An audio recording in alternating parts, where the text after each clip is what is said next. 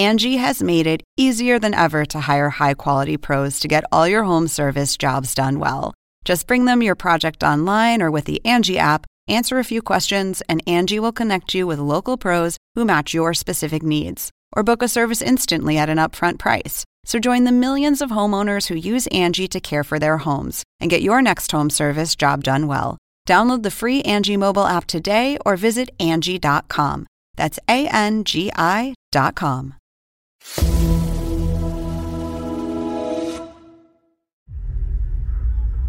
The door that finally opens with light flooding in, spilling out on the floor.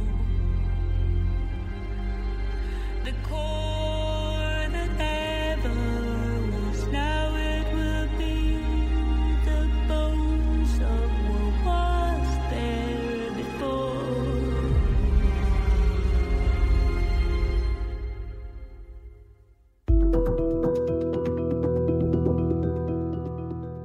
Welcome back to Season 2 of Raised by Wolves, the podcast. I am once again your host, Holly Fry, and I am so excited to be here talking about another mind-bending season of the TV series Raised by Wolves and all of the happenings on Kepler-22b. The format of the podcast is going to be a little different this season. Last season, we talked with experts on AI, astronomy, psychology, historical religions, and more to examine the concepts and the themes of the show.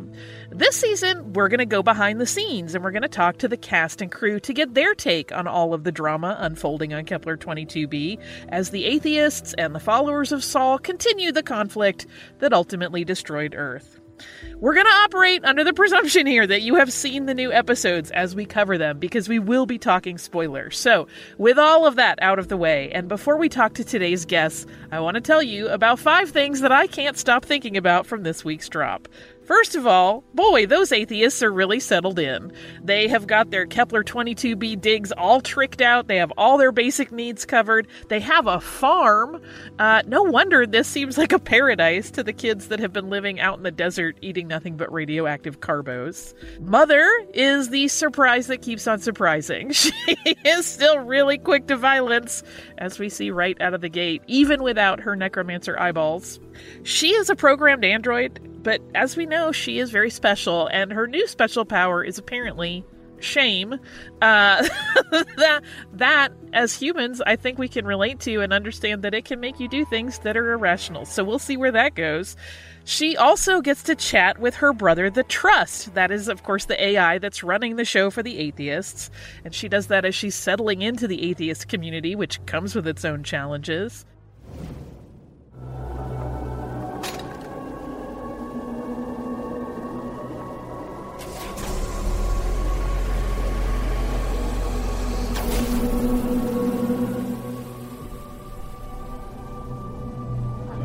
Hello, sister. Since these two refer to each other as siblings, and since Mother is, of course, unique, I cannot help but wonder if we'll see some sibling rivalries pop up here. Everything from maybe big, epic debates to, something as petty as a slap fight. We'll see. Marcus is still surviving. He's still looking real veiny. And thanks to having ingested Mother's eyes last season, he maintains that fabulous look. Sure, bless his heart. They certainly seem to have given him some durability, and apparently also he gained a little bit of magnetism when he swallowed those eyes, because he quickly finds friends who want to join him. Decima and Vril make for a very fascinating faux family unit. I cannot wait to see what plays out there. Return to the group. 2 minutes remaining before detonation. Get off me. Stop! Get the hell off her! That's my daughter! She's nobody's daughter. I need a shoulder pin. 1 minute remaining. It's the same shape as your pack key. There. 30 seconds remaining. You have to disarm hers too. She's a civilian model, non-violent. Too old to be playing with dolls, lady. Please. Speaking of families, Sue no longer has one. Paul has outright rejected her. That has to hurt. She, of course, doesn't have Marcus anymore since he went true believer and they essentially broke up. The atheists are not exactly welcoming her as one of their own, so she's just kind of left flapping in the breeze by herself. But if there is one thing that we know, Sue is tough as hell, and I am 100% rooting for her. And at least she and Mother are kind of pals now, so they have their little mommy group together that may or may not be helpful. We'll see. The last thing I want to mention from episode 1 is that there is an awful lot of fascinating debris littering this planet. Who the heck left all of this stuff lying around? There's like a Mithraic relic every 10 feet. So some of this is obviously just debris from the wreckage of the Ark, but there is also Saul symbolism that they find that has obviously been there for a while, like that giant cave painting that Marcus found. And remember that temple from last season? This place is curious. There's stuff going on. We still don't know what it is, but I can't wait to see. All right, since we have a double episode drop for this first week of the new season, I have 5 more thoughts covering episode 2, so buckle up, and then we're going to talk to a very amazing guest. All right, first off, Decima definitely seems to be crushing on Marcus. She does not seem to mind his veins. I gotta confess, there's a certain appeal to the family that Marcus is putting together and the way he is pitching it to people. Soul's light. I feel it burning inside you. I think you're the only human being I've actually ever wanted to touch. And touch. I can see why Decima, somebody who obviously had some sort of familial loss in her background, would be drawn to this. And that, of course, also makes it seem all the more cruel when Marcus tells her that she should get rid of her one coping mechanism and erase Vrill's memory. That's gotta suck. Like, you've put together something that helps you get through your day, and then the one person that you think is potentially really important in your future tells you can't have it anymore. That's not cool. Here's another thing I want to talk about. That brutal punishment scene. Tamerlane, you have been convicted of an act of terrorism by committing the hate crime against Lamia and her family. Hate crime my ass. She's a necromancer, a fucking machine like you. Violence is pain. Compliance is life. Just admit it, you hate human beings. You're never gonna pass the baton. Punisher, begin.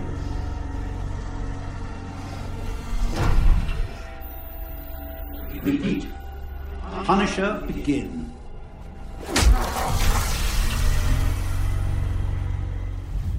Holy Saul, that was really hard to watch. That, plus the fact that the Trust also made that man, Tamerlane, go door to door to apologize. Okay, to me it makes it seem like the Trust's sense of justice might be so absolute that there's no room for any kind of nuanced concept of the punishment fitting the crime. He almost died. That looked really... until Mother said that he was not fatally injured, I wasn't certain. Campion's communion with my beloved number 7, Snake Baby, also very exciting and important to me. The two of them have that incredible soulful gaze into one another's eyes, and it makes me wonder, like, do they intuit each other as siblings? Like, do they sense that they have a deeper connection? Or is Campion just kind of a natural animal person, despite the fact that he grew up without seeing them from the early years of his life? Or just, there's also the possibility that he's just an exceptional empath, and that extends to giant snake babies. So, damn, those atheists were mighty fast to lock an entire family of children outside of their safety bunker when they thought a serpent attack was imminent. That doesn't seem very cool. If they had survived, I have to wonder if they would have had to go door to door to apologize for what they did. That's all theoretical, because they were sucked into the acid sea. So I guess probably if you went by the Trust's sense of right and wrong, they probably got what they deserved. I don't know that I'm willing to level any kind of judgment at that level. Okay, so we also have to talk about the prophecy of the orphan boy in a foreign land, because it seems to be on everybody's mind, and everybody has a different idea about who they think the boy is, but they're all pretty certain it's somebody they know. Paul thinks it's him. Decima thinks it's Marcus. And I think it's interesting that Mother and Father aren't Mithraic, but they're kind of acting the same way because they sure seem to think that Campion is the one that is going to lead humanity. So without even buying into that prophecy, they're kind of living out their own version of trying to fulfill it.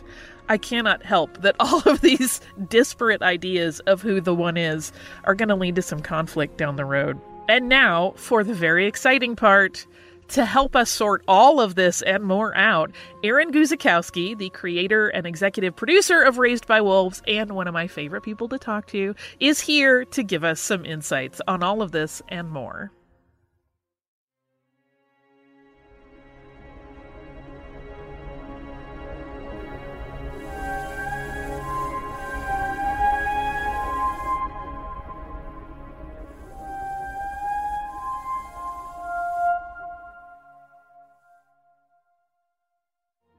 Aaron, first of all, welcome back, because I love having you on the show. Thank you. Thank you. It's awesome to be here. I have so many things I want to talk to you about, so let's jump right in.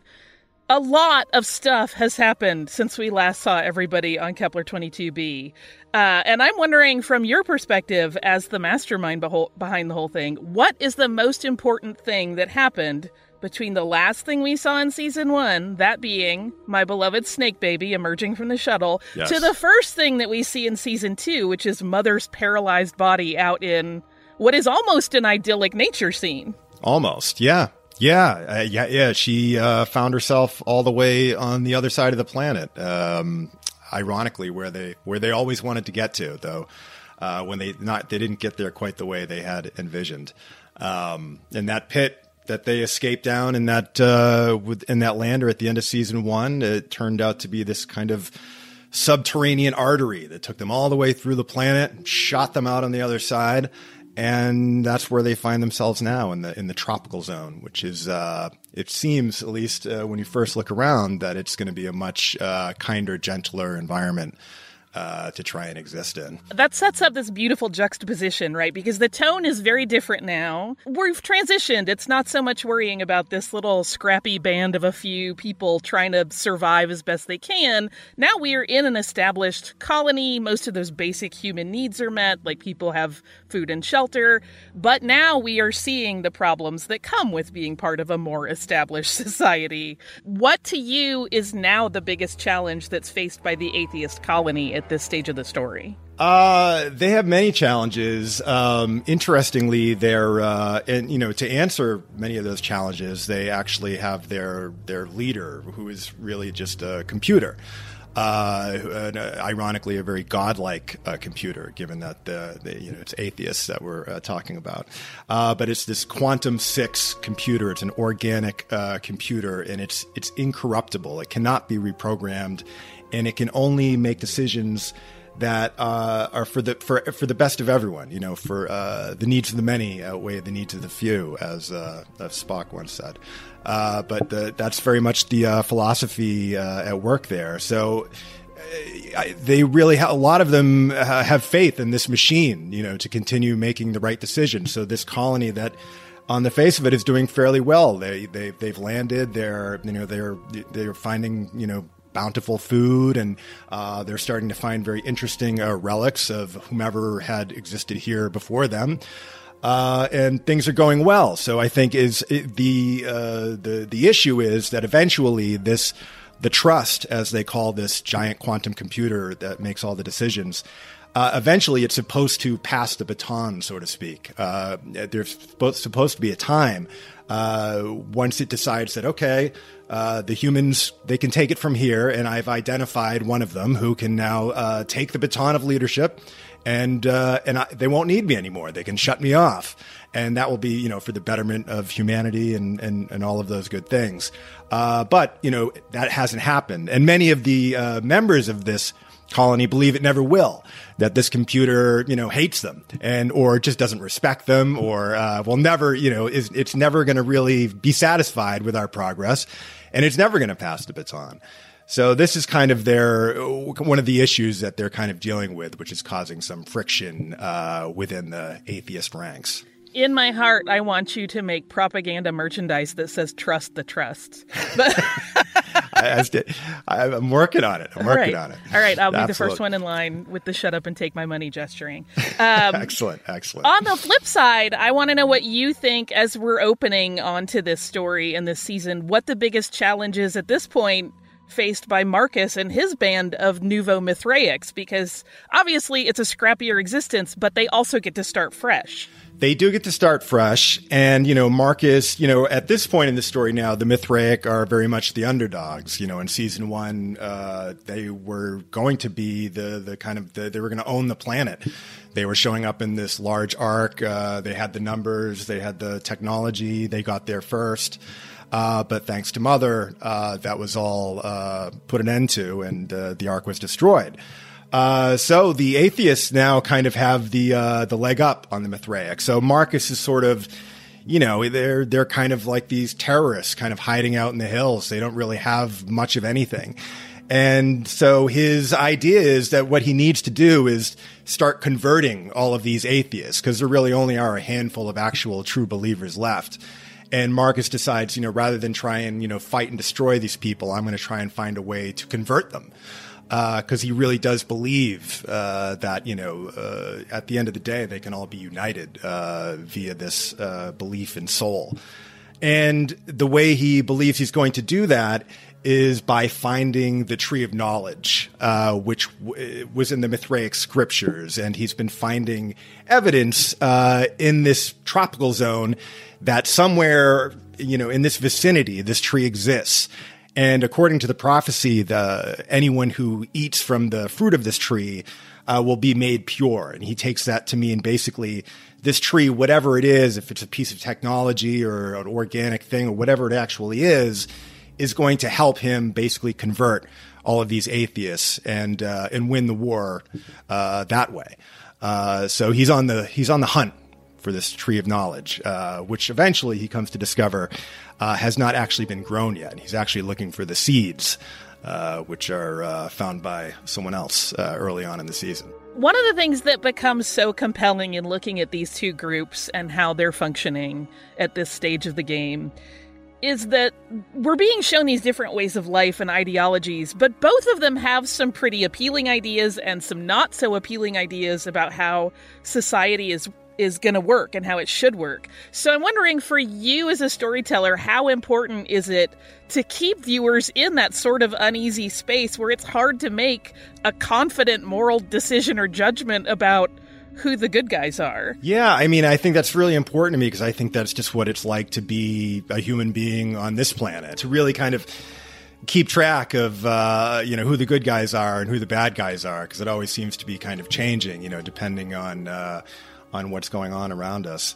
And I think that's important too, just that, in terms of, it's always been about faith. What are humans going to put their faith in? Is it going to be technology? Is it going to be a imaginary deity or a real deity, an alien, whatever it might, an android or another human being? Whatever the case might be, but we're not trying to pick a winner so much in terms of, the believers or the atheism, how do we get out of this mess sort of thing. But just to say that really what's important is that something unites us, that I think people need to be united. They need a common purpose. And I think oftentimes it seems it doesn't matter really so much what the purpose is. It's more about the fact that it unites us and causes us to work together as a kind of a single organism. It seems like when we don't have that, we kind of we start to eat one another, as it were. Squabbling comes from idleness. Yes. Yes. You and I talked a lot last season about the morality of parenting and how these ideas about what it means to be a parent, to have a family, are shown with the androids as well as the human parents, and they kind of form a juxtaposition.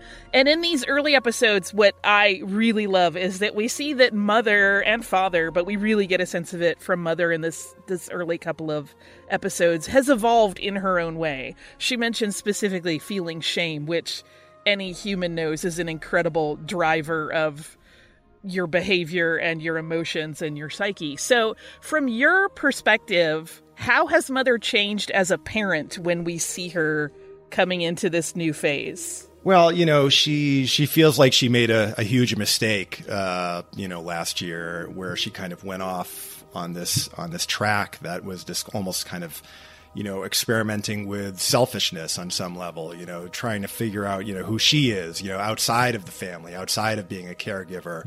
She has all this power, she's the most powerful thing on the planet. And, she started to kind of contemplate what that could possibly mean, beyond caring for the children and being this kind of servant to humanity. And, she had thought that she was going to give birth to something that would, be sort of the next evolutionary step, something that is, both synthetic and organic. And it's going to be sort of the next, the human evolution that we're all waiting for. But unfortunately, it was not that at all. It was not a humanoid baby. And it turned out to be this serpent, this horrible monster, which she tried to destroy it. But now she's feeling still extremely guilty over that whole experience, even though part of her still feels this kind of connection to her dark child, as it were. But she's also feeling like she let down the rest of the family. That she's kind of she's kind of turned her back on the needs of especially Campion, her most favorite child. And so what she tries to do, to kind of help, work through all of this shame and regret she's feeling, she starts really pushing Campion to become a leader. She feels like if she can get Campion to reach his kind of full potential as a human being, and she sees him almost as a kind of a god among humans. She doesn't really, she has, it's her son, or the closest thing she has to it. So she almost sees him a little bit in a brighter place than, that she sees the rest of humanity. That's where she's pinning all of her hope on this child.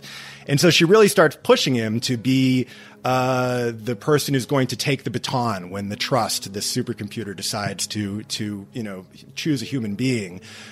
She's deciding that it's going to be Campion, and no matter what she needs to do in order to make that happen. But so she starts really, really, I think, before she was kind of being neglectful, and now she's being kind of super, kind of helicoptery with Campion, and trying to kind of push him to fulfill this great potential that she believes he has within him. I love seeing more of that mother-son dynamic with the two of them, where it's very much on Earth she'd be pushing him to be a doctor or a lawyer.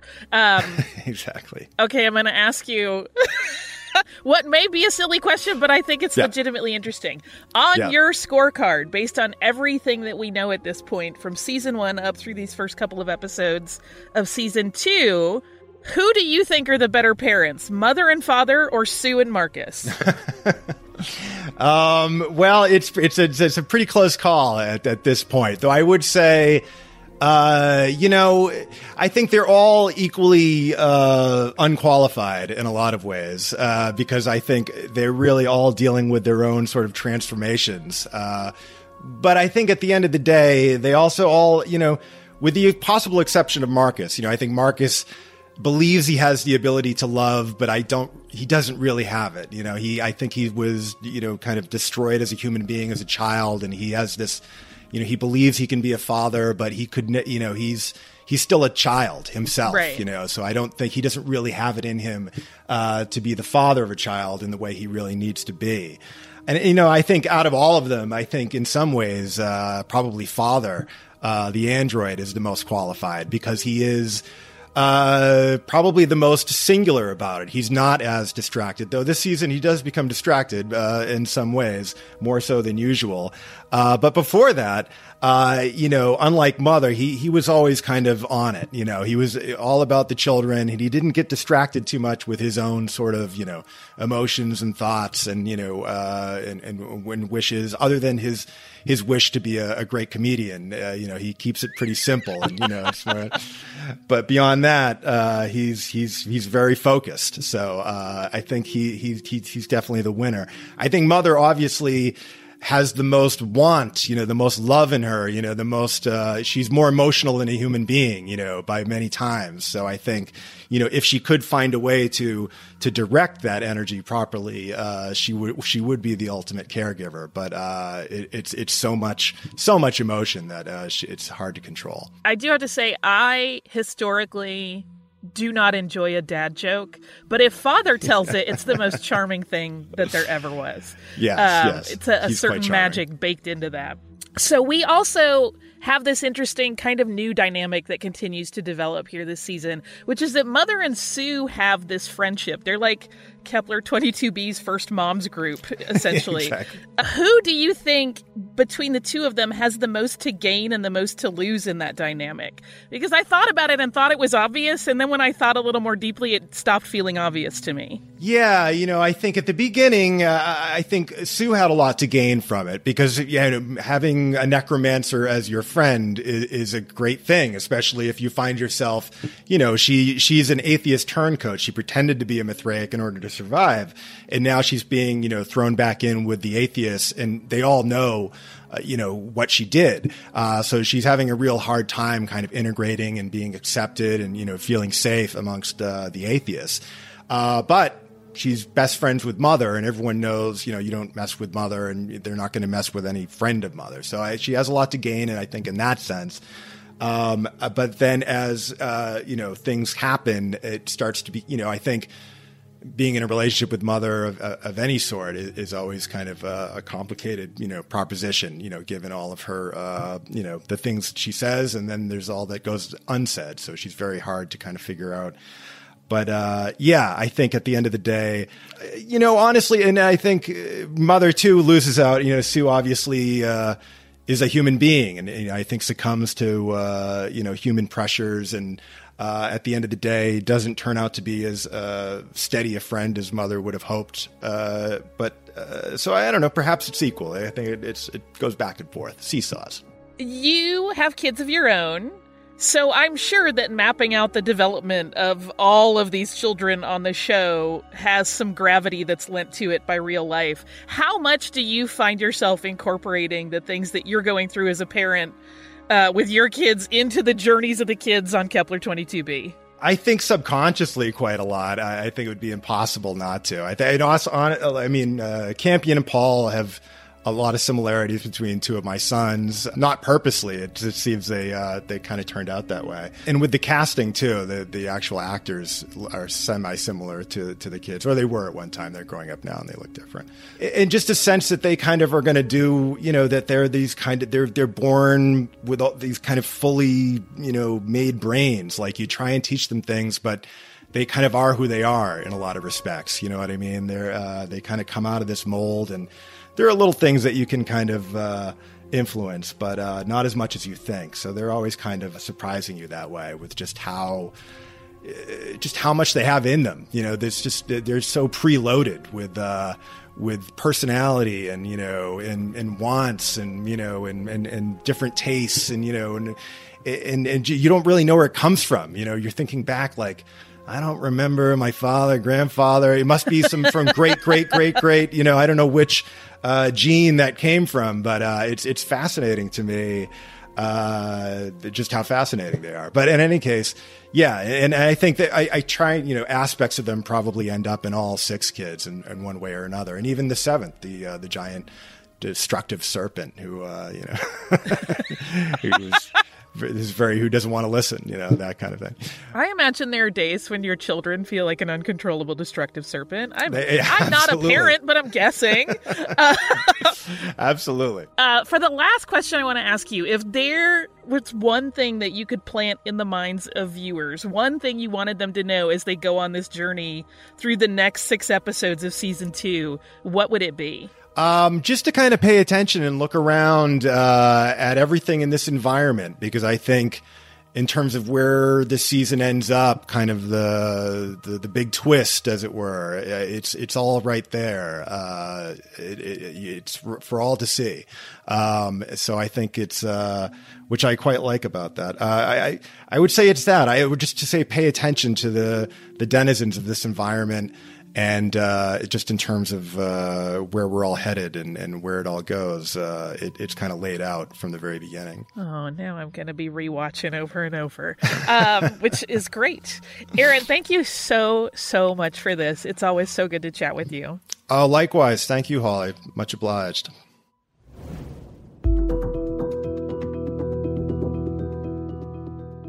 This episode of the podcast has been a little longer than you should probably expect for the rest of the season, and that's because we were covering 2 episodes of the television show. But next week, we're down to 1 episode. It'll be a little shorter, and our guest is going to be Abby X, co-executive producer of Raised by Wolves. Raised by Wolves, the podcast, is a production of HBO Max and iHeartRadio. It's hosted and written by me, Holly Fry. The podcast is produced and edited by Jeff Heimbuck and executive produced by Ethan Fixell, with additional assistance from James Foster. If you haven't already subscribed, rated, or reviewed Raised by Wolves, the podcast, please do so on the iHeartRadio app, HBO Max, Apple Podcasts, or wherever you get your podcasts. And be sure to watch the series itself on HBO Max, with new episodes available to stream on Thursdays.